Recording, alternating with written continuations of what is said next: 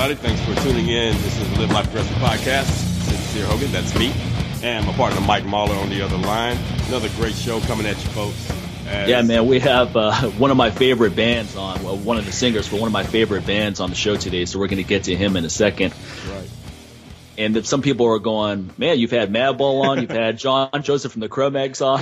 Like, I don't know about your music taste, but I was like, I don't care what you think about my music taste. My show, man, or our show. So we'll have on who we want. But like, how about having so-so? No. We didn't ask you about it. We didn't ask you what your music taste is. We're just telling you. It's kind of like my whole business model is I don't ask you what you think you want. I tell you what you should want. You know, that's what my products and services. You know? Yeah, it's funny when I first started my business, Aggressive Strength. People were advice I got from others was, "Oh, make sure you do this because that's what people are looking for. Make sure you offer this." I go, no. I'm going to offer what I think people should want. You know, what I've benefited from and what I think people should want. Sometimes people don't even know what they're looking for. And that's the thing. Most of the time they don't know what they want. So you have to put them and bring it out of them. And they're like, oh, you know what? I didn't even realize I needed that. Yeah, give it to me. I mean, that's the thing about it, man. You give people too many choices, man. They don't know what the hell they want. And that's the problem in this industry. Too many choices. Especially in health and fitness, if you leave it up to the consumer to decide what they want, it's not going to be anything good. You know? No, so that's the reason why they end up having to come to people in the health and fitness industry because of all those other choices they thought that they wanted, thought that they needed. Okay, I needed that 8 piece of fried chicken in that bucket. What are you talking about, man? Is there a way to have a healthy cookie 3 times a day? A healthy cookie, 100-calorie snack. No, but today we got a killer band on that if you haven't heard of, you're going to want to hear them after this episode because they have some of the best music that I've been listening to for years. I actually saw them live in Columbus, Ohio in 1993. And this is the band Biohazard. They were with Sick of It All and Sheer Terror. It was an incredible show. So everyone knows that I'm a big fan of New York City hardcore. I'm a fan of punk hardcore in general. And check out some of these songs by Biohazard. This is some of the best tracks, some of my favorite tracks by them. How It Is with Cypress Hill. That song's incredible. Punishment, Resist, Tales from the Hard Side, Wrong Side of the Tracks. And then from their latest album, Reborn in Defiance, Vengeance is Mine, Countdown Doom, Vows of Redemption, all killer tracks. And you can hear some of that stuff on YouTube. I think the whole album might be on there. I actually went to buy the album on iTunes, but I couldn't find it on there. So we'll ask Billy about that today. Yeah, it's one of the things, man. It's funny because what people are about to hear today on this show, this is that bridge between Mike's old school life, his 90s life, and my 90s life right here because Biohazard was also one of those groups, man, that actually connected that hardcore New York underground, the metal type of music with hip hop. And right. It wouldn't be groups like Korn and all those guys out right now, man. Yeah, Linkin Park, Korn, and all those guys. They wouldn't be here if it weren't for Biohazard. And it was refreshing. Mike and I were talking about this the other day. Like, we were talking about the track that Biohazard did with Onyx. And Mike was saying that he didn't really care for the Slam track, but he liked the other one a lot better that they did with Onyx. I was like, yeah, but the cool thing about Slam, that's Onyx. That's Onyx, folks, not on it. Yeah, Onyx. And so the cool thing that was cool about that track, man, was the fact that whenever I would play that at any underground hip hop club, to sit there and see some hardcore hip hop heads out there slam dancing at a hip hop event, that was refreshing for me because they already thought that the guy that I DJ with, they already thought we were weird because we listen to a lot of punk, we listen to a lot of hard rock, and listen to metal. And so to sit there and see them out there slam dancing, to hip hop and really giving it a chance during the 90s, man. That was a breath of fresh air. It's kind of hard for people to think about that now. Like, what? That was taboo back then? What are you talking about? Yeah. Trust me, my partner, my buddy and I, pretty much any hardcore show, any metal show, anything, you'd always know the black guys there. It would be him, me, and 2 other dudes. And we see each other every metal show, any rock show. We always saw each other, no matter what. Whereas now, it's just it's a common thing now. Yeah. They really created their own genre. There were bands that did rock and rap mixes. Public Enemy and Anthrax did a song, Aerosmith and Run DMC, but no one really took it into the whole rap metal genre better than Biohazard did. So you can tell that these guys went to Cro-Mags shows, Agnostic Front shows, and then they went to Eric B. and Rakim shows, Rakim shows, stuff like that. And you can hear all those different sounds in the music. So it's a really cool genre. It's kind of hard to classify them because they're often pushed into the whole hardcore genre, and hardcore fans love their music, and there's definitely tones of hardcore within their music, but it goes way beyond that. So it's really their own genre they created. So anyway, without further ado, let's introduce our guest, Billy. How you doing today? Did we lose him? You don't even have him on the line, man. You didn't even hear any of that stuff we were saying. I know. I think, yeah, we lost him, man. I think. All right, let's try getting him back. Yeah, he got dropped. I can see it. I can edit this part out, though. He probably got dropped at. So one of my favorites, and then that's it. Yeah, because I can see where his phone actually got disconnected. All right. But no problem. I can delete it. I can edit all this shit out. You might have to do a lot of that today. Yeah, exactly. Hey, what's up, guys? And he's back. You didn't even hear all those accolades we gave you, man. Guys, I'm sitting there. I put it on mute because you guys are talking. I didn't want to. I knew you were recording, so I didn't want to have any background noise fuck with your show. So as soon as you guys said, "What's up, Billy?" I said, "Hey, what's up, fellas?" And I realized I went to press unmute and I hung up. I'm like, "Fuck." Well, at least you heard all of that. I would. I apologize. Another apology. No problem, man. No problem. We know you're a busy guy. But how do you pronounce your last name, Billy? Is it Graziadei? Graziadei. Graziadei. Okay, that sounds a lot. That sounds a lot better than what I just said. Yeah, I was like, okay, maybe it's not that fancy if I say Graziadei. I was like, let's maybe just leave it too exotic with the Italian there. So Billy, I mean, we talked about how you got basically created your own genre with Biohazard. Your car is agreeing with me. It's like a little taste of New York. Now, you created your own genre with Biohazard. Was that the intent? What was the inspiration when you put together this band? It was really weird, man. I got to say, there was no premeditated thought. All we did was, we were heavily into just things that we were into that were really not good for us. We had, there was the drug scene, the violence. The crew that people we hung out with, it was we were definitely on paths that were really negative and pulling us down.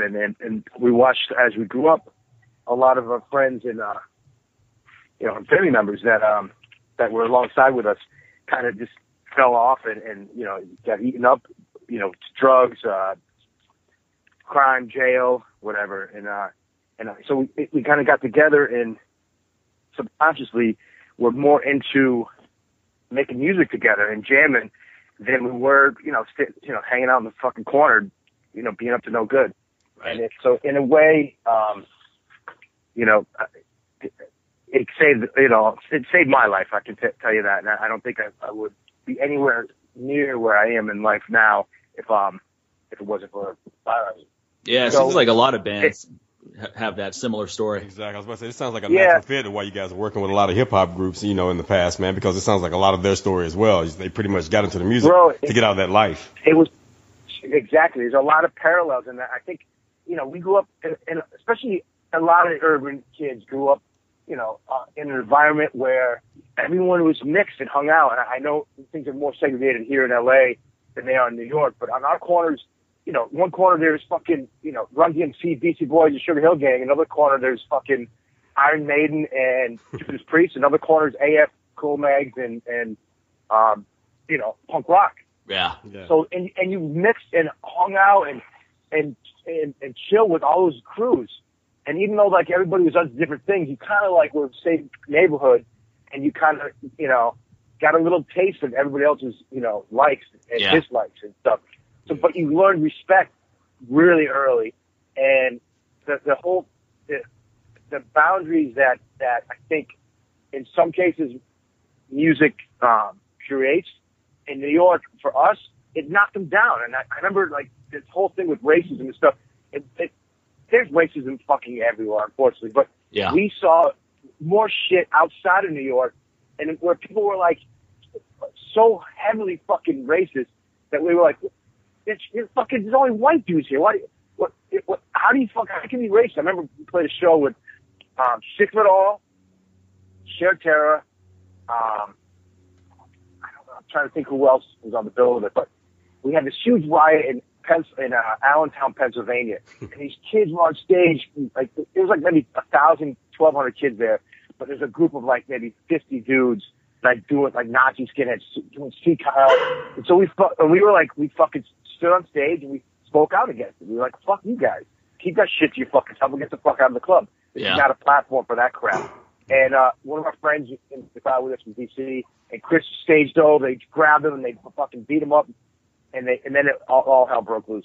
So we're backstage, and I don't want to keep talking about. I know it's not so much my stories, but the dude, all these kids. So once we got this shit squared away, and I run to the fucking front of the stage, and like 4 or 5 of these white power dudes come to the front of the stage, and they're throwing seed tiles, like they're throwing their hands in my face, and I'm like livid.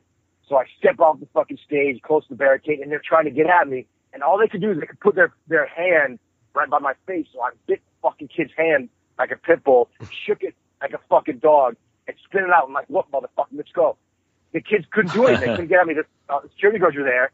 After the show, we're backstage, and the security, the backstage was up these stairs, up the second floor. And the security guard comes up and says, "Yo, some dude wants to talk to you." So I come out, and it's this dude with these black gloves. It's one of the main guys. I say, "What's up, bro?" And he's like, "Can I talk to you for a second?" I'm like, "Sure, come on up." He comes upstairs and he's like, "Hey man, I just wanted to let you know I'm sorry about your friend, and we don't have it's cool. He's your boy. We don't have really any problem with black people. It's just it's the Jews that we hate." I said, "Wait a minute. First off, you don't have any problem with in that case, it's all right, right? Yeah, okay, we're cool now." So he goes, he's like, I'm like, first of all, the fact that you said you don't have any problem with black, if you have it inside you that you have to say that, there's an issue. Second of all, as I'm saying this to him, Evan, half the band is Jewish. Evan hears it, the kids say this, comes across the room and he goes, "Oh, so you got a problem with Jews? I'm a fucking Jew. What's your problem?" And the guy goes, No. I don't have a problem with all Jews. Just the ones who own the bank. And me and Pete from Sickle, we're looking at the guy. We're like, "Yo, you're a fucking joke, bro. What the fucking is your problem?" He said, "Well, I got no problem. It's just, it's just the Jews that own the banks." I'm like, "Yo, get the fuck out of here." The guy was so backward ass. And we were in Allentown, Pennsylvania, bro. It was like fucking Wonder Bread fucking city. It's unbelievable. Dude, the show, I saw that, Bill, Sheer Terror, Sick of It All, and Biohazard, you guys. I saw a similar show in Columbus, Ohio, and it was just like that, where the show had to be shut down because some redneck threw a beer bottle up on the stage when Sick of It All was performing. And then the guys from Sick of It All jumped in the audience and roughed this dude up. This is back in the day when I guess he didn't have to worry about getting sued because they jumped in the audience and smacked this guy around. And then, unfortunately, the show was close to being to the end anyway, so it wasn't something where the fans were that disappointed. But it was still a pain in the ass. But I like the fact that they took charge of that rather than saying, "Oh, we got to shut down now because of this and that." They jumped in the audience and smacked this guy around. That was cool. I'm a firm believer in that we have to police our own, you know what I mean? Yeah. Growing up, we watched, for some reason, when we came up, our shows always seemed like they were the meeting place to settle any kind of beef.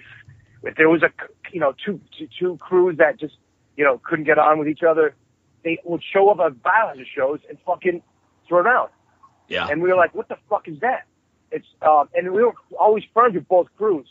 So we watched it, change and it got worse and worse. And then eventually promoters, they didn't want to book Biohazard because it was so, it was violent. It was off the hook.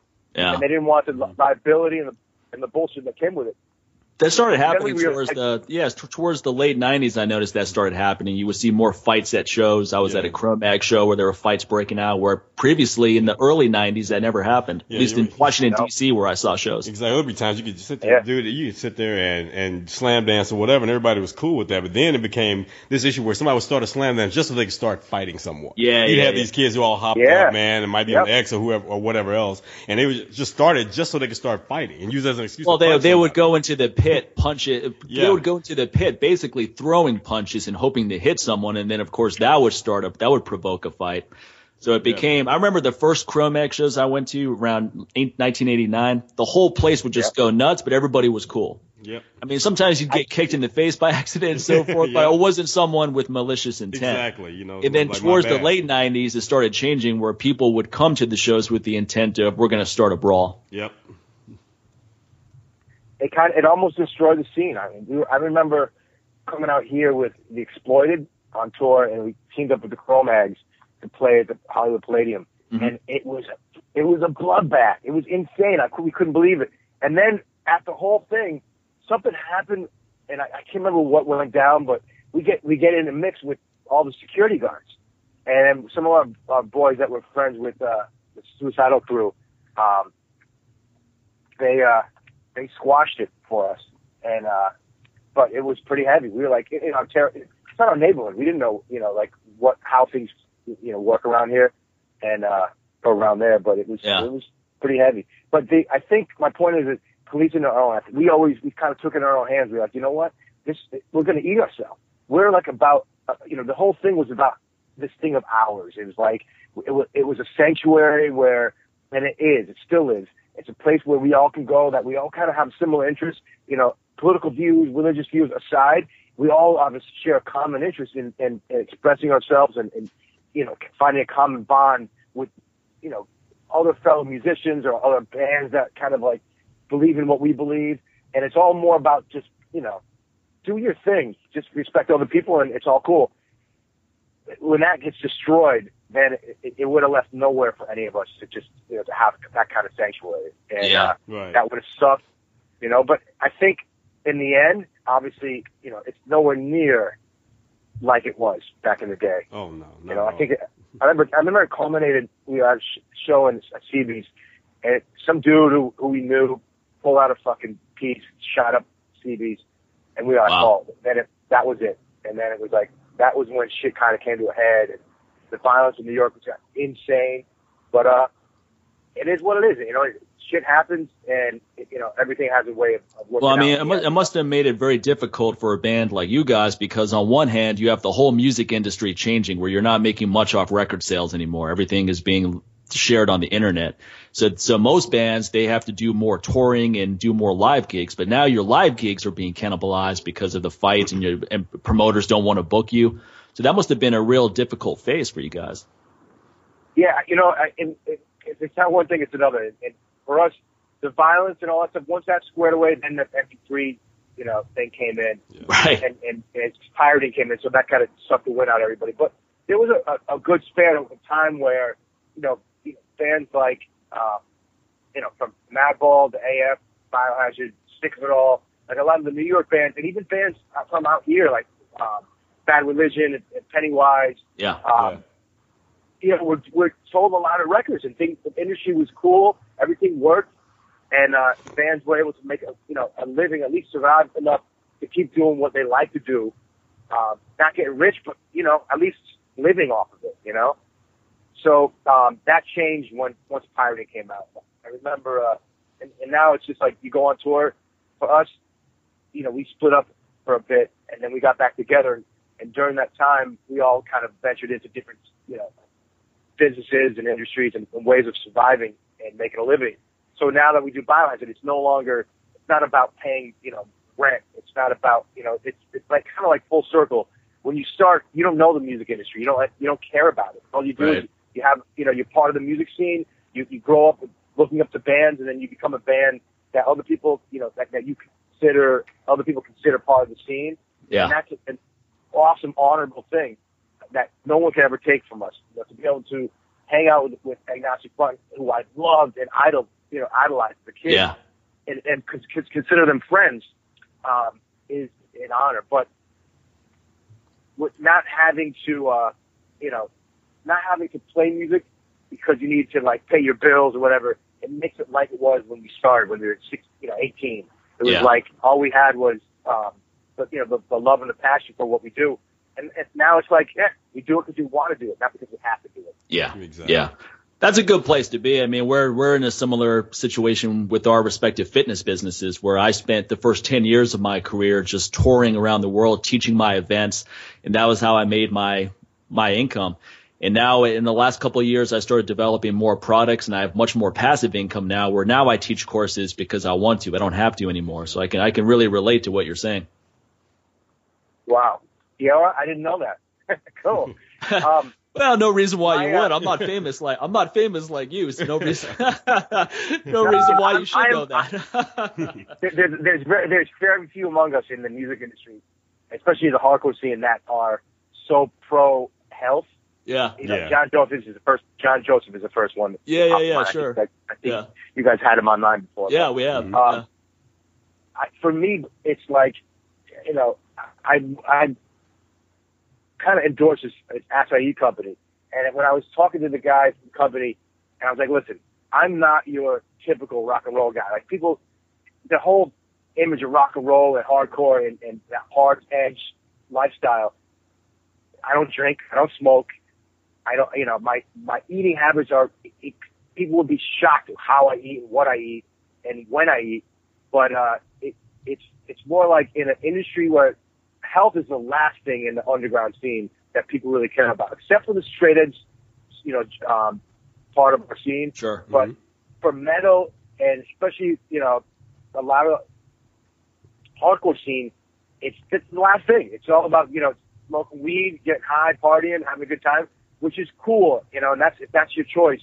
But to me, I wish I would have known this a long time ago, but, you know, how we live now, it doesn't affect us. You know, when you're 19, you can eat at McDonald's 3 meals a day for 5 years and you'll be fine. But the long-term effects are what's going to take when it's and nowadays, not even that. Nowadays, kids are fat as hell from eating that. Yeah. So it's not like when we were kids. You're right. We could get away with that. We could eat garbage food, but we're more active, and the food quality wasn't as bad then as it is now. Exactly. Now the food quality is even worse, and there's even less activity. So now you see obese 12-year-old kids, which we never saw when I was growing up. Pre-diabetic at like 8. I'm like, come on. Yeah, you haven't been alive long enough to have diabetes. Like, really? You can't even spell it yet. If you can't spell it yet, why do you have it? I'm trying to understand. You've been on the planet for 8 years and you're obese. Now, how did that happen? I mean, that's almost impressive, you know, because so I'm going to do as little activity as possible and eat as much garbage as possible, and bam, there it is.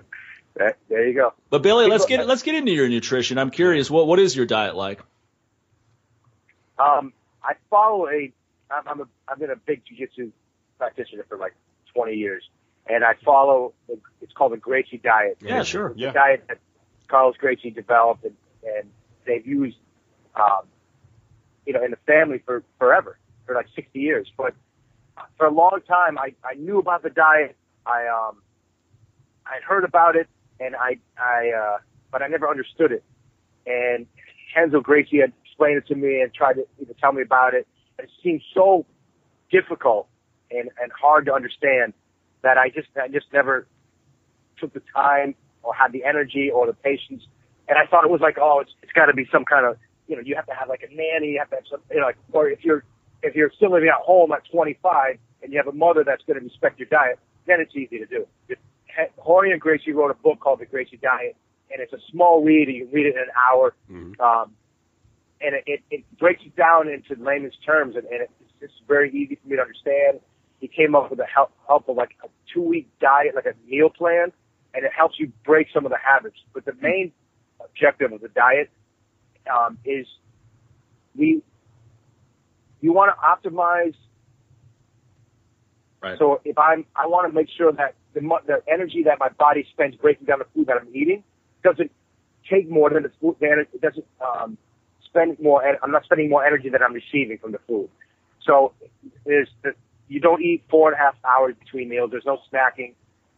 Sugar is minimal. It's natural sugars only, and you don't mix. Basically, you don't mix anything sweet or anything with sugar with anything that's salty. Like you don't mix fruit with anything that's cooked. For example, that's the basic of the diet. And the other thing is you never repeat same food in 24 hours, and you don't mix carbohydrates. Like you stay with, I'll only eat rice once a day, but I will never eat rice with bread or pasta and potatoes. And as an Italian, that's like common. That's a crime. And a lot of our cultures are kind of do that. But that's the basic of the diet. The benefits are, you no longer feel that bloated feeling. Like it's very important. No matter what diet you have, I think that it's important that people, you don't eat until you're famished. Don't eat until you're just bloated. If you could still eat a little bit more, that's when you want to walk away from the table. Right. Say, okay, cool. And the idea is I think if we look at our bodies like, all right, am I driving a fucking, old beat up Cutlass Supreme, or am I driving a Porsche? If you respect your body, and then you're going to think twice, and I have kids, young kids, and I tell them, they ask me, can I eat this? I'm like, well, ask yourself a question. Is that going to make you stronger, better, smarter, or healthier? Right. If it does, then go ahead and eat it. And they police themselves, And I met a friend of mine once, watched my daughter and ask me a question. She was at the academy and we were training, and she trains also. She said, can I get there's a granola bar or candy? I can't remember what it was. And I replied to her with that statement. And she made it the right choice. She didn't get it. So I think it's all about education. Right. I don't hold my folks. I grew up with, we were like Irish twins. I have 4 brothers. We all like 11 months apart. And God bless my mother. She passed when I was a kid, but she did the best she could. There was no money. There was there's 6 of us. And I remember my father, there was like 5 pork chops with 6 people. Like what you got to be really quick and grab that pork chop or you don't eat. Yeah. But our parents, folks, they, you do the best you can with what you have. Yeah. And the knowledge these days of our bodies and the medical system and food intake it's insane compared to what it was, in the 80s. Right. So we kind of strive to live better and do better for our offspring. And it's all about education. No, I like what you said about being bloated. You should never be bloated after a meal. That's always a bad sign of either you just had a crappy meal or you ate too much of a good meal and you're not digesting it optimally. And then when you go to the bathroom, it shouldn't look like a crime scene. That's the other thing. So a lot of people live. Yeah, exactly. That's assuming you even make it there. Yeah, because there's some people, they don't use the bathroom for about 3 days later. Like, when I tell someone like, okay, man, you should at least go and take a dump at least 2 or 3 times a day. What? Who does that? Yep. That's not right. Wait a minute. What do you mean? No. How often do you do it? Like every 2 days? I'm like, no, that's not right. Can you just imagine what your insides look like? Yeah. Come on. Yeah, You're absolutely. a waste dump, man. Exactly. And that's why, mad respect to you guys for educating people on that. And it's lack of education. Nobody knows that. People think it's normal. Yeah. I'm getting older. My body's supposed to hurt. No, it's not supposed to hurt. Yeah. Take care of yourself, Yeah. I'm too busy to eat regular food, so that's why I go to the bathroom every couple of days. You're busy. Like, what are you doing? doing? Save time. What are you doing? Are you saving? Are you trying to free a country from totalitarianism or something like what? How are you so busy that you can't eat right? Like, are you going in and like rescuing like prisoners, soldiers or something like that? What are you doing that you're so busy, man? Come on. It's so funny to me. Yep. I'm too busy to have to sit there and cook some food, man. I have to go through the drive-through. Really? Yeah, people make it sound like healthy food is so complex, like it takes hours to prepare every day, and it really isn't the case, man. Exactly. It doesn't take any more time to eat healthy than it does unhealthy. Yeah. My breakfast, guys, is like clockwork. I don't eat the same thing, but I eat the same type of food. It's quicker to make what I make than it does to whip up like eggs and toast and bacon if that's your choice. Right. But it's fruit. I just eat fruit. This morning I had watermelon, melon, and acai all in a blender, and I had a bagel with toasted bagel with cream cheese.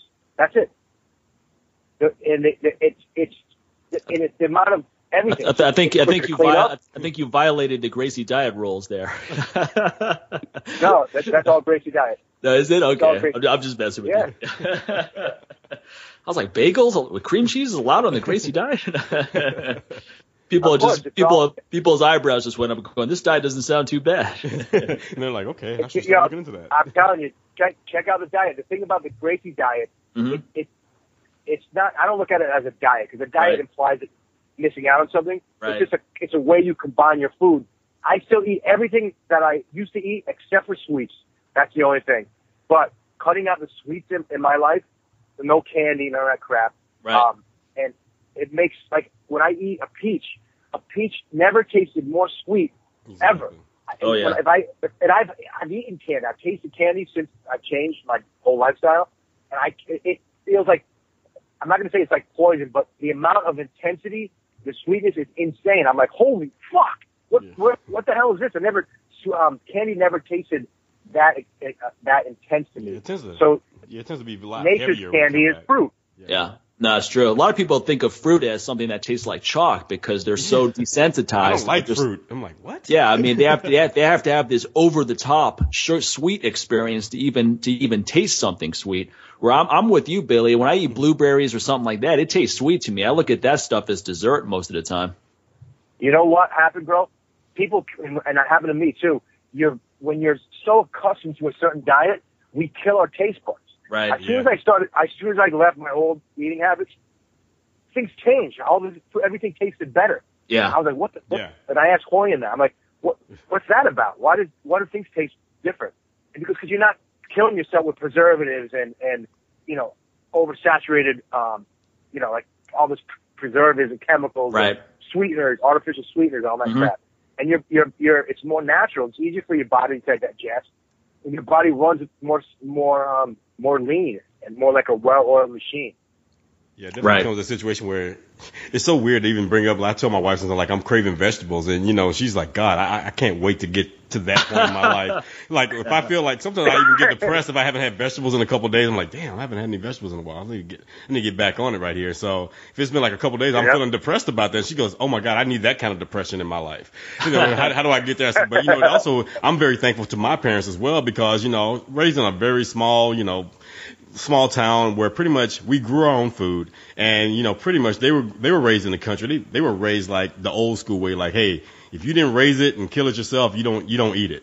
And there was a time like when I was growing up, you went to McDonald's once a month. You got that one Friday of the month to go to McDonald's or whatever. So it's one of those things where I don't think about and miss places like McDonald's or whatever. And what ends up happening is when you retrain your taste buds, like you were just mentioning, going back and eating the crap that you ate before, man, it's like a task. It gets to the point, even when you smell it, just kind of like, wow, I can't believe I used to eat this stuff. And then it just feels so freaking heavy. The thing that could be like the lightest food in the world, it feels so freaking heavy on you, man. And you're just like, wow, I can't believe I ate this at one time. And then you realize, okay, here's a new normal. Because that's not normal anymore. It's not normal like you guys are saying, like to feel bloated as soon as you finish eating a meal. And the first thing you want to do is pop a button on your pants, lean down and just, do an Al Bundy, stick your hand in your pants and fall asleep with the remote in the left hand right there, man, on the couch. So it's a big difference. No, some people go through a bottle of Pepto-Bismol every week. I don't take shots. That's normal for them. Yeah, it's like they're pretty much taking like Pepto shots, as soon as they eat or whatever, or they're popping Tums.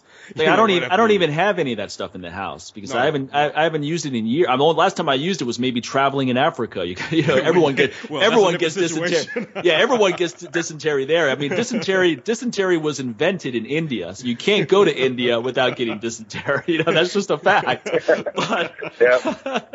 But out here, you shouldn't need that. Like anytime you have any kind of stomach upsets, just take some raw powdered ginger roots. That stuff's incredible. Or some peppermint oil under your tongue or something like that, man. A couple drops of that. But then, of course, what we're saying right now, Mike, that sounds hokey, whereas Pepto-Bismol sounds normal.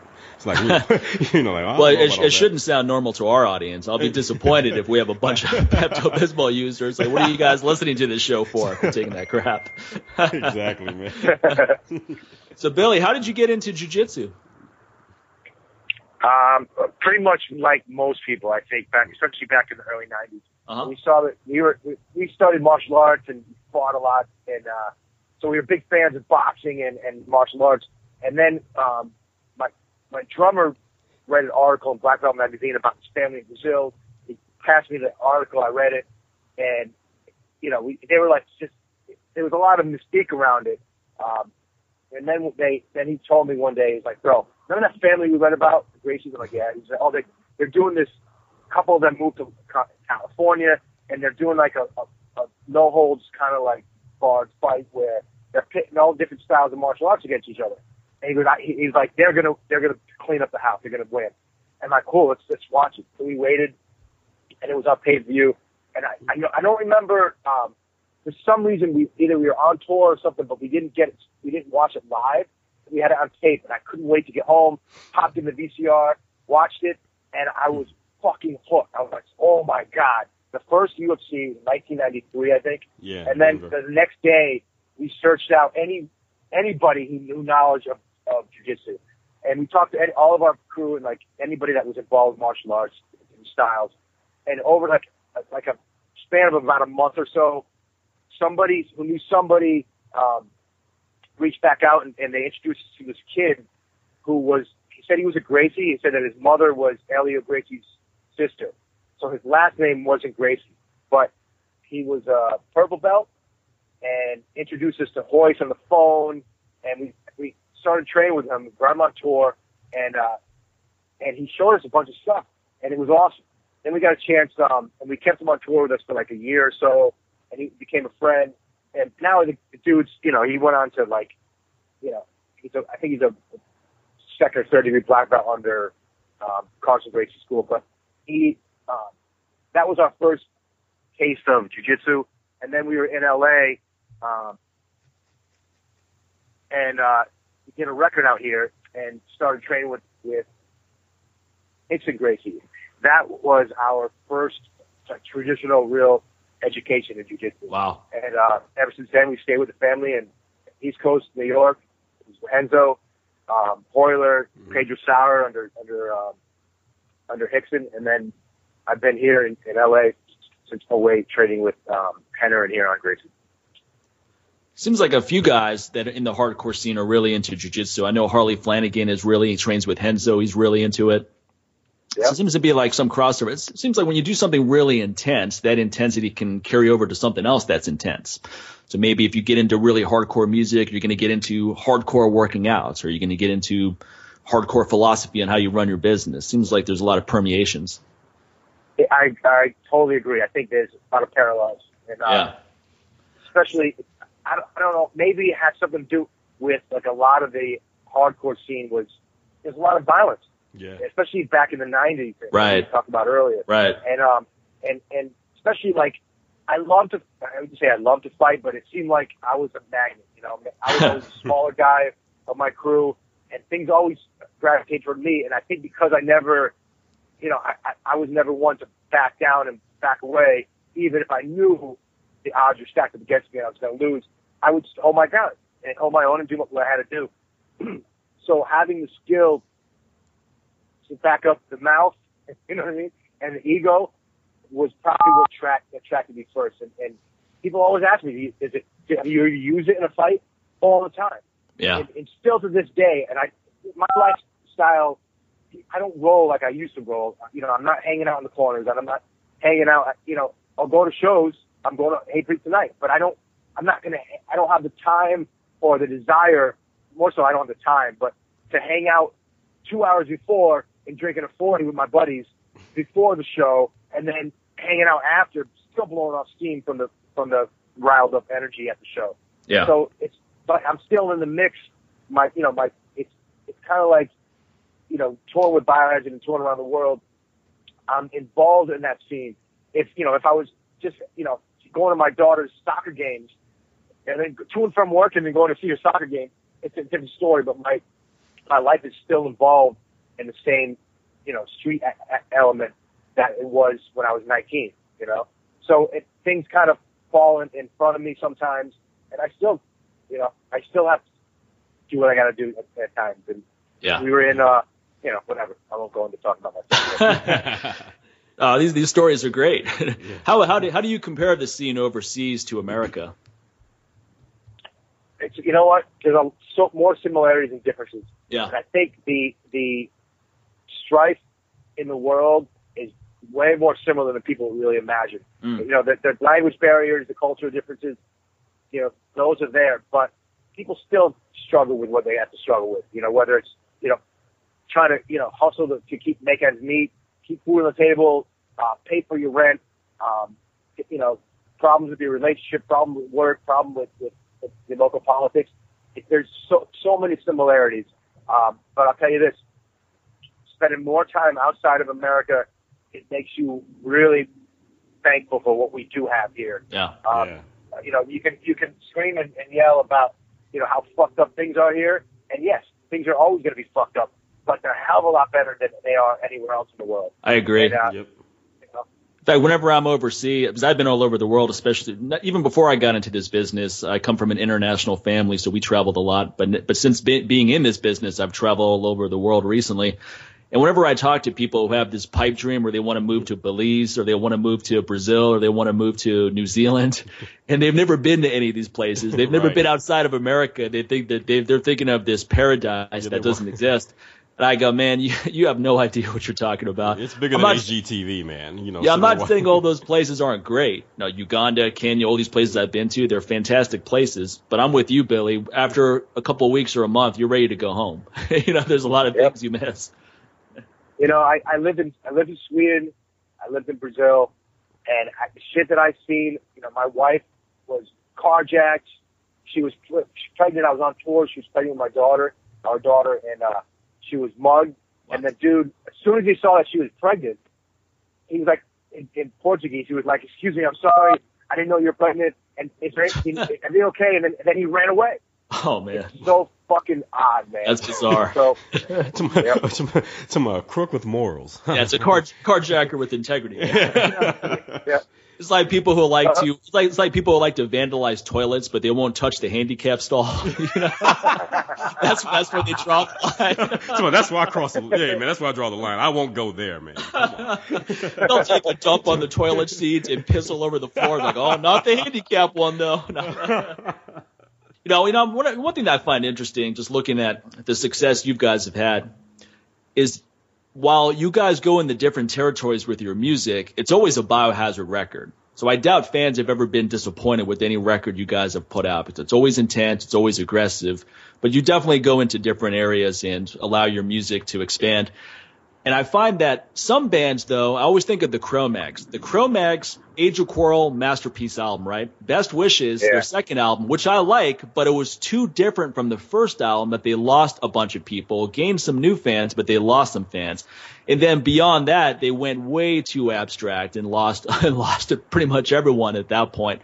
And then I look at guys like you. You guys have gone into different territories, but stayed the course. And then you look at a band like Hatebreed, which is arguably the most popular hardcore band right now, where they stay in a very well-defined lane and they don't deviate at all. So it's always going to be very similar, each record, and that's worked really well for them. So I wonder what you think of that theory, where if a band goes too far from where they started, they just start losing people. I think that it's a fine line between growing and searching and looking for new fans, you know? And I think the bands that, I'll tell you this story. I remember we were on tour with Slayer, and Kerry King and I did an interview for Guitar Magazine or Guitar World or something, and they asked a question, and he said that they asked me, Billy, like you guys' music has like grown, and every record still has a Biohazard sound, but you guys, you know, you're big into hip hop, and you've worked with different hip hop artists, and you know, blah, blah, blah, blah. And then, you know, what is that like? And I'm like, well, for me, I don't want to write the same music over and over again. We have our roots, we have our influences, and those will always be there. But I don't want to rewrite the same song. You know, it's about something, you know, it's like striving for something, you know, more in life. And then they asked Kerry the same question, and Kerry looks at me and he said, well, I know what Slayer fans like, and, you know, we have a formula, it works, and we just keep doing the same thing over and over again. Yeah. I'm not belittling Slayer because I'm a huge fan, but I understood where he was coming from. But for me, I just prefer to do it. I like what we do, you know. Yeah. I like having things kind of like still remaining true to what we do, but I'm not going to lie. There's times where we kind of like went way out in left field, you know, and that was like, you know what, that's too far away from what we were, right? What we started. But as a musician, as an artist, I love it. Yeah. But as a Biohazard fan, I don't like it. And that's why I don't play those songs live. So well, you're always going to lose some people, right? I started off as a kettlebell-focused instructor. Then I really got into this hormone optimization stuff, nutrition, and I started going more into that route. And I gained a much bigger audience as a result of that. But some of the early fans were going, oh, when are you going to start putting out training information again? And when are you going to make another kettlebell video? Because I don't care about that other stuff. I go, yeah, but the problem is I don't care about what you're talking about. So I'm not going to make products that I'm not passionate about. I have to be really interested in it. But it's funny you bring up Slayer, because that's the other example I was thinking about too, is where they stay in a very well-defined lane. But I always feel like with the Cro-Mags, if they made 3 records just like Age of Quarrel, they would have been huge. They just would have been enormous. That original lineup, that kind of music, 3 records. Just like Metallica with Kill 'Em All, Ride the Lightning, Master of Puppets. I don't like anything after Master of Puppets, but those 3 albums were masterpieces, and it really built and solidified their career. I felt that the Cro-Mags could have been in the same exact world. Maybe not as big as Metallica, but as big as maybe you guys or Slayer or Hatebreed, something like that. I agree. I think that they were the band that in New York, especially growing up, that she could have, would have, and should have. You know what I mean? Yeah. But there was so much more involved. You know. Sure. When you're in a band and even a business with partners, it's like being married, to 4 other people. Yeah. So there's their personality conflicts, and we don't need to go into the details about the Cro-Mag, but everyone knows the facts that that there was internal strife, and it sucks, but you can't change the chemistry that they had and the music that they made together. Yeah, no, absolutely. I think bands like, I admire Sick and All a lot, Madball a lot, and even AF, Roger and Vinny have been partners, their whole career. Yeah. And Hoya and Freddie are the same. It's the same thing. They have a certain relation that works. Yeah. And we always thought we were going to be like that, but shit just happens, and we went through the ringer, and that's, you kind of just got to roll the punches, and you get knocked down and you just stand back up and keep going. Well, I feel like Freddie Madball, because we had him on the show, I feel like he did it right in the sense that he's got other interests, such as the hip hop stuff, but he created a separate album for that. He didn't try to put that on a Madball record, because that might have worked to some degree, but it would have been a disaster if you're listening to Madball and you're jamming, then all of a sudden a hip hop song comes on. And I like both. I like both a lot. I like his rap stuff, and I love Madball. It's one of my favorite bands ever. But if those two styles of music were on one record, I think that would have been a disaster. I think what he has done is fucking phenomenal. Mad respect for him keeping it real, literally, no pun intended, with Madball and keeping the shit separate. Yeah. Because it's awesome. Because then you don't cross them, and that's not how they started. For us, it was different. We didn't sit down and say, let's mix hip hop and fucking hardcore. No, it was not as natural. I think bands like Limp Bizkit sat down and tried to formulate shit like that. But for us, we didn't exactly. It was natural. It was real, and it was like it came out the way it came out. Limp Bizkit was really corny though, right? Like the Sincere. I like how Sincere said, Korn and Linkin Park and some of these other bands that were heavily influenced by Biohazard, and those are all bands I like too. But he made a point of not mentioning Limp Bizkit because that stuff's just corny. What you guys did was never corny. No, they were a different thing, and they had a mass appeal to the pop audience. For us, it didn't occur to us. They did a remake of a George Michael song. That says it all right there. Exactly.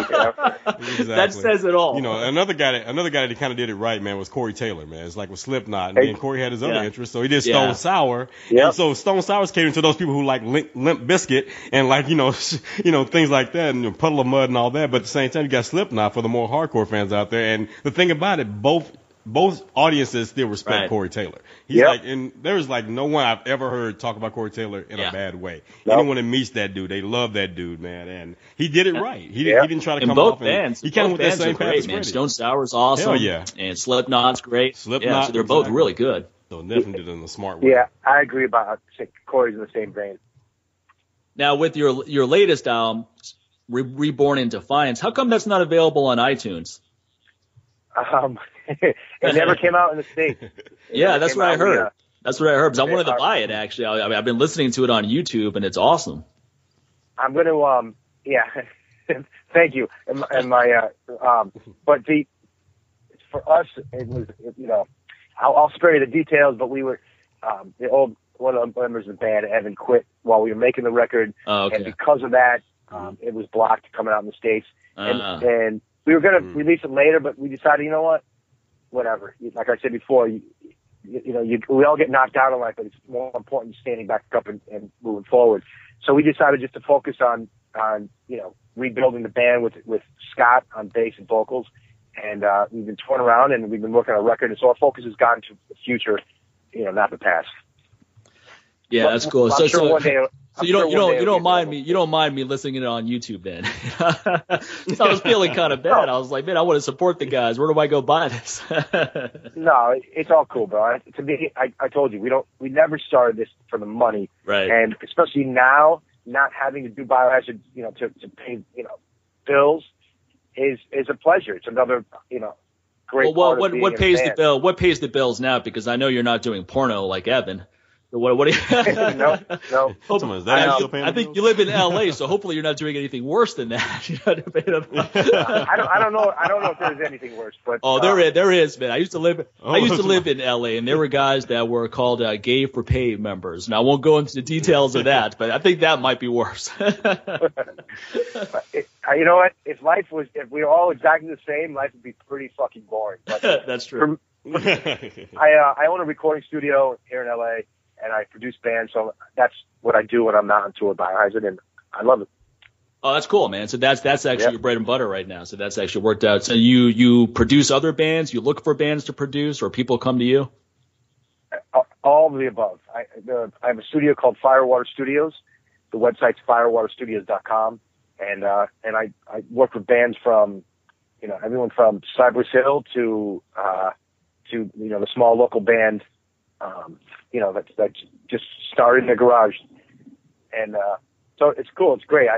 The genres of music are vastly different, from Devil's Driver to like a reggae band I did from South Bay called Urban Classics, and it's awesome. I'm really psyched, love it, and it beats flipping burgers. Well, what are you listening to these days? What new bands are you listening to that you really like? Ooh, new bands. Say last 5 or 6 years. Anything in the last 5 or 6 years? Mostly it's the same. It's kind of boring, but I love, the new Sick of It All, the new Madball, the new Terror. A lot of bands that I've always liked. I look forward to their new records. The new AF is coming out.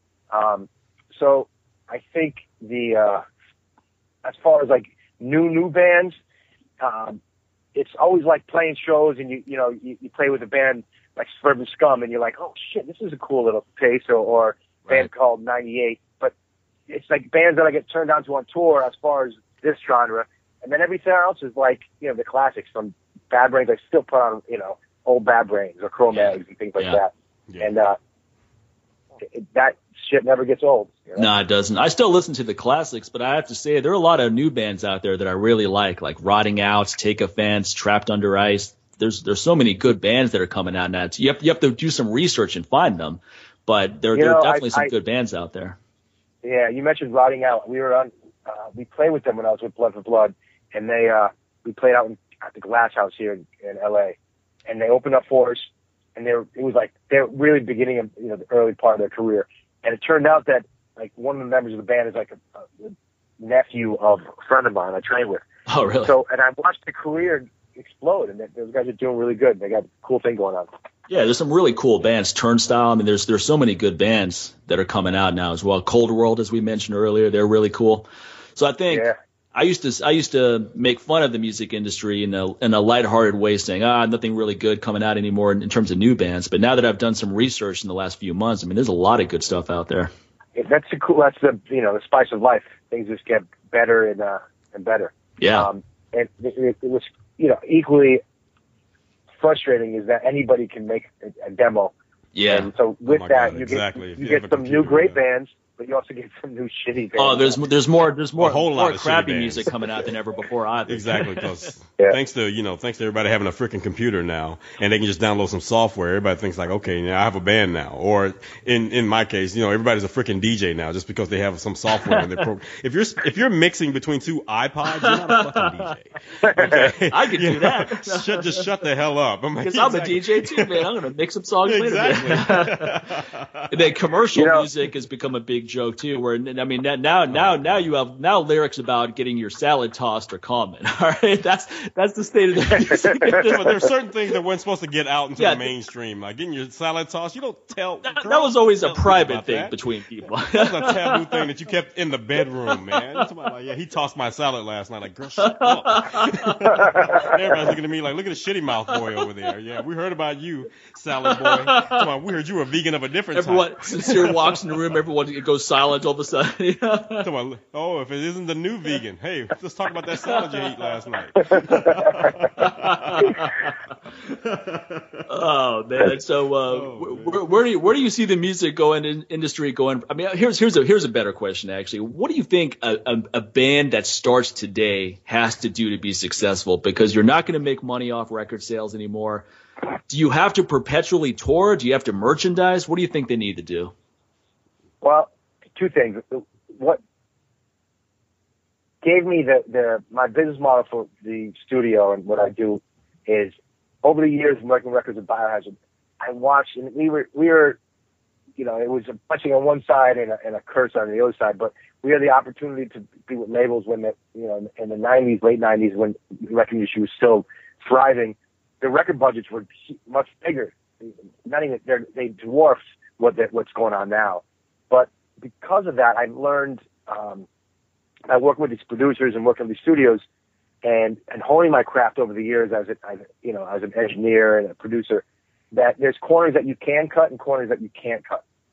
And smart business decisions for me, like I'm in the hood. I'm like right in, almost next to Compton. If you go if you take a left out of the studio parking lot, you're in Compton. If you take a right, your odds are you're going to survive a little bit longer. But it's in a gated community. It's cool. The overhead's low, and the idea is like nobody off the street is going to walk by my studio and go, "Oh, I feel like making a record. Let's stop here." No. So the curb appeal doesn't matter to me, and something about music as artists, we get along with everybody, rich and poor, dirty and clean, and doesn't matter what, class of life you're in, we're artists. And so we can, hang and chill with Skid Row bum to the high society scumbag, Right. But, right. So we can, as artists, we're cool with going into, an area that you wouldn't want to take your mother to eat, Satisfied enables me to keep the overhead down, and I can pass the savings on to, the bands. And you don't need to be in a $1,500 a day studio to make a record that sounds like you were in a $1,500 studio. Yeah. And so that's one thing, is just working with the right people. It's not a sales pitch. It's not, come work with me kind of deal, but it's the truth. The other thing is, I think that the record sales, because you mentioned before, I think it was you, Mike, who said, how do you make a living when you can't sell records? I don't believe in that. I believe that the record industry selling what it sells isn't a result of a fledgling industry. It's a result of shitty music. Right. You know what I mean? Yeah. You're not selling because your music fucking sucks. There's no passion. Like bands, say what you want to say. This pops in my head. They're the furthest from the genre that we're in. But Muse, for example, they sell tons of records. Right. You know what I mean? Yeah, I know. So those guys, they're constantly pushing the envelope. It's not, of course it's not Slayer. It's not this and that. But they do. Slayer still sells records. You know what I mean? But I think... No, you're right. If music is good, you're going to buy it. I mean, I have 1,000 songs on my iPhone. So I definitely buy music all the time. Every day I'm buying, probably downloading new songs, paying for it. So I agree with that for sure. If you want to sell a record, you have to make a great record. Exactly. I think that you have to, and it's easier to make a great record these days. But the thing is this, you have your whole life to make your first record, and then you have 2 years or less to make your second record. Yeah. So the first one, there's no excuses. I've had, a lot of success with first-time artists. And what it is kind of like, for me, it's like every band that I work with, it's like me, it's like my songs, my band. Even though it's theirs, I look at it like it's my own project. So my name's on it. I got to treat it like it's my own shit. And if if you guys came to the studio and said, hey, let's the three of us make a fucking dope kick-ass record. And we did. And then nobody heard it. It doesn't matter. You just waste their time and money. So the idea is to try to get somebody to do it. Well, so if the three of us try to make a record, we're gonna wish no one heard it. That's for sure. No, I have more confidence, so I'll think of the slacker you guys last time. You guys can take care of the marketing and the selling of the record. Hey man, unless my job is being charged at the Triangle, then we'll be okay. The cowbell. If I have to do some shouting in the background, it may work out. Hey man, at least I can DJ. Okay, I can. Yeah, that's true. I should say the two of you could make a good record as long as I'm not involved. No, go ahead. That's the thing. I think that you have to make something that's viable, like that kind of shows that you're that you can hold your own in what you're doing, whether it's country or hardcore. It doesn't matter. It's the same thing. And then once you have that, it's an excuse to go out on tour and sell it. Yeah. And I don't mean sell it as in make money. Sell it as in like bring it and show people who you are, what you're made of, and what you do, and why are you worthy of my $12, which is what a record should cost, not $18. And that's what it comes down to right there. When you finally understand that you're a brand now. That you need to go out there and treat yourself as such, not just being a product, because there's plenty of that in the music industry, left and right. I mean, they drop products each and every day, and then we don't hear about them again a year from now. But when you go out there, you need to be a brand. It's like, man, a brand base is going to be what people say about you when you're not around. Are they still talking about you? Are they still talking about that show? They're talking about that energy. That's what it comes down to. You being a brand right there. Whether it's in the music industry, fitness industry, any type of business that you gotta understand it's a business. Amen. So you just can't be the one out there doing it for fun. Like, well, I just want to play music, man. I don't want to deal with all the other stuff. Well, you know what? You're gonna be hungry and you're gonna be flipping those burgers pretty soon. Yep. So you're gonna be that guy. So yeah, that's the one thing. Everybody at this point now, you just can't sit there and just decide like, okay, let's just go do this for fun. No, this kind of fun costs money. Exactly. Touring costs money. Okay, there's fun is doing it in your bedroom at your mom's house or in the basement when she's paying the freaking rent and the mortgage. Then that's when it's fun because you don't have any responsibilities financially. But have a kid, have a wife, yeah, that fun goes right out the window, man. Really. Yeah, we hear that in our industry all the time too. Yeah.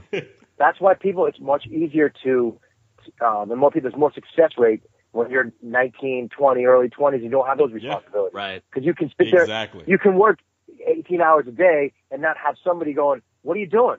Coming to bed? Calling you like, where are you? Yeah, exactly. What time are you coming home? That's why you notice with most UFC fighters, they're either married or they're single. And to be the successful ones, right? It's usually not someone who just started dating someone or someone who just had a kid. Yeah, the ones that are married, they, that wife has been with them when it's just a girlfriend and he was a broke ass dude just trying to fight. Exactly. That's the thing about it. So she's been through all the thick of it. So rarely do you see a fighter reach the top of the echelon who just started dating someone or that's this tumult. Yeah, exactly. Usually it's someone who's single, is not even thinking about that, or it's someone who's been married for a while, like Sincere said. Exactly. It's like, I was focused on the belt, but now I really want to put time into my relationship. Exactly. My girlfriend says I'm trading too much. Yeah, I need to take some time off, spend some time with my girl. Well, even in our business, it's like that because I traveled. All I did was travel the first several years of my business. Every weekend I was going somewhere to teach a course. And I remember talking to other people saying, my wife doesn't want me to travel that much. And I go, then don't fucking do what I do, motherfucker. It's not going to work. I was like, you're going to have enough roadblocks as it is trying to make this thing work. And you're just adding on to it unnecessarily. So I go, just don't bother. And trust me. Yeah. I used to hear it all the time. Anytime I go to a kettlebell competition, they're like, hey man, where's your wife? She's at home. Oh, I never see her because she has a business. She's got to take her. You conjoined at the hip. You guys got to go everywhere. Exactly. She's not worried about me. And then you kind of just see them kind of like, well, you see some of these guys like, damn, I wish my wife would be like that. Meanwhile, his wife is sitting in the audience bored to death because she could give two rats. Yeah, exactly. That's the other competition. But she's keeping tabs on this guy. So I was like, damn, dude, it's just not a position I would want to be in, you know? Yeah. I mean, they let themselves get in that situation, though, you know? Oh, So yeah. people, Can't blame the yeah, wife. they knew what they were getting into. And then once they're in it, they could get out of it if they want to, and they choose not to. So it's all on them at the end of the day, just like everything is, right? It's all on you to take charge of your life, to take responsibility, live the life you want. You know, one thing that's interesting, Billy, is I was never a guy that had any musical talent, right? So while I was really influenced by Cro-Mags, Biohazard, all these great bands growing up, it influenced me in a different way. It inspired me, in a sense, to do what I do now for a living. I was heavily inspired by Cro-Mags in particular, and Agnostic Front, and you guys, and Madball. And I took that energy and put it into developing my fitness business, my passion. And then even my business model is somewhat similar, where I create, or at least early in my career, I created videos, books, etc. And then I toured doing workshops to support all of that. And it was all synergistic. So I think people can learn a lot from the way you guys operate in the music industry and take a lot of those things and put it into whatever they're doing. I think that with the survivalist kind of vibe, and especially in the hardcore scene, yeah, and the DIY ethic, yes, inspires a lot. It inspired a lot, and it inspired me, and also like not just with Biohazard, but other bands, like the DIY thing. Those kids that, you know, Jamie Habrey is a perfect example. He was a kid who did shows and wanted to be in a band, and just started doing it. Right. And look what the empire that he has built. A great dude with a lot of drive, and I think that it's a commonplace, and especially in our scene. No doubt, man. That's really cool. Now, where could people find out more information about everything you have going on? I'm launching a new site that kind of like encompasses a lot of new things, but it hasn't launched yet, so it's kind of just, you know, a waste of air. But everything that I'm involved in is Billy Bioazard, Twitter, Instagram, Facebook. The Biohazard Facebook is Biohazard DFL, and the Firewater Studios is firewaterstudios.com. That has everything that's going on with the studio and producing new projects, old projects, and that's it. I focus 100% on Biohazard. I'm not into like solo records and stuff like that. Really, the fire has been relit in the band since we got back together in 2008, and we're all psyched to be doing what we're doing, you know. That's fantastic, man. And hey, on a separate note, what time do you think Madball is going to be on tonight? What's your guess on when they're going to hit the stage? I don't know. I just got here in Anaheim, so it's weird that I'm going to see Madball in Disneyland. Even though they're not playing Disneyland, I know. I'm looking at Disneyland. I know. I'm looking at hotels to book for tonight. I'm laughing. I'm going, man, I'm going to be staying at Disneyland to go see Madball. My rule of thumb is, you know, on a weeknight, if you shoot for 9 o'clock, you're probably good to go. Okay, perfect. Because I'm going to fly in probably around 6:30, get in there around 7:30, so that puts me, and then I'll just go straight to the show from the airport. So I think that'll work out. Yeah, if you make it in, hit me up and we'll hook up. Sounds good, man. Yeah, I look forward to it. Awesome. Thanks a lot for coming on, Billy. We really appreciate it, man. Appreciate it, man. Guys, congratulations. Keep it up. You guys are on a cool path and doing a good thing to help humanity. And thanks for your time. Thank you, man. You have a great one. Hope to see you tonight.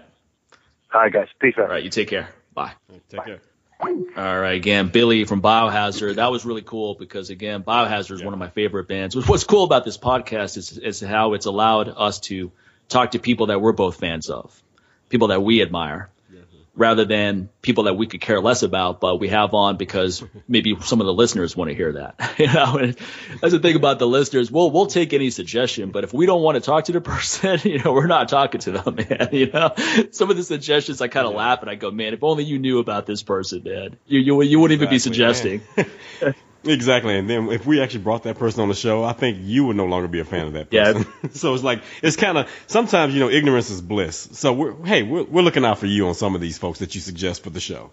We're trying to help you out.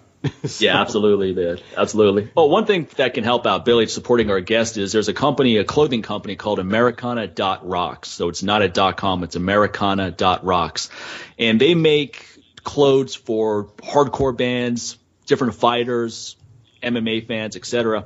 They have T-shirts for Biohazard, Agnostic Front, and Wisdom in Chains. I think Sick of It All as well. I think they're going to be making one for Madball. And these are high quality shirts that feel like affliction shirts in terms that they contour to your body, but they don't come with the high price tag. So you're not going to pay $100 for a T-shirt. a T-shirt that's going to tear in half the first time you wear it. Or when you wash it. You go work out in an affliction shirt, man. It's going to be a rag by the time that workout's over. $100 for a shirt that you just stretch and it tears in half. So anyway, these are high quality shirts that are great for those of us who work out because they contour to your physique, and they're reasonably priced. So definitely check that. And it supports bands like Biohazard, Sick of It All, whatever you're a fan of. So check out Americana.rocks, and we're looking to bring them on as a sponsor. So I wanted to show them that it's actually worth being a sponsor by just giving them a free plug and seeing what happens. Cool. Now, more important than supporting them, though, is supporting us. And you do that by using coupon code LLA, get 10% off the best nutrition supplements out there. I'm not even going to name them all off. You should know them by now. Just know that I sell the best nutrition supplements, or I wouldn't bother. So use that coupon code LLA. Go get 10% off today. And how about with you, man? Same thing, man. Go to newwarriortraining.com. Use that same coupon code LLA. And 10% off of any products you can purchase over there. And that's why I want to give shouts out to those who have gone to our sites, man, and, and given us their business and support the show. Guys like Don Holland, man. Don's purchased multiple things from my site. I know he's purchased from you as well.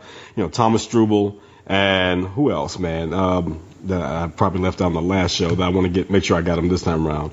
And also, man, we have another way that people they can actually support the show monthly by being a patron of the show. And that's by going over to our Patreon page. That's patreon.com, and subscribe over there, man. Just, pretty much just pledge $5 a month to the show.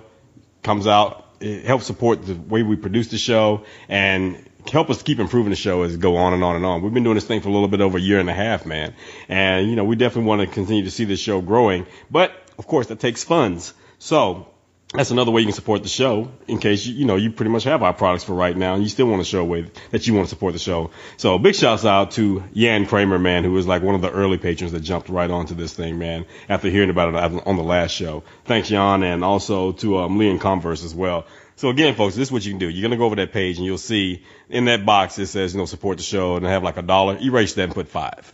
Okay, that's the thing. So you do that, man. Like I said, that really helps us really improve. If you really want to be cool, put 500. Yeah, that would be pretty. We don't mind. You can put 500,000 on there if you want to be super cool. 500,000. I mean, you can be the third member of our podcast. You could be on every episode. free. You get that VIP status at workshops. You get free supplements. Hell, we might even fly in and do a special training session with you. Hell, with 500,000, I have the money to come. Of course, the only problem is we may take the year off from doing the podcast. We're good, man. We both just got $250,000 apiece over here. I'm in France right now, buddy. So yeah, man. So there you go, folks. Another great show, and let the world know about it. Keep those reviews coming as well. iTunes, Stitcher, put those reviews on there and rate us. And all those things help improve the show and shows that you support the show, and you are now curing yourself of head out of ass syndrome. Yeah. Make your goal in 2015 to isometrically remove your head that's been in your ass all the last year. I mean, some of you guys don't even realize that we have products, which means your head has been so far up your ass. You haven't even been through you haven't even seen anything for a year. So definitely isometrically remove it. A couple of people have showed pictures of how they've actually and how they've removed their head from their ass. Put it up on Twitter. That was hilarious, man. That was freaking hilarious. All right, folks. You have a good one. We'll talk to you next time. Take it easy, folks.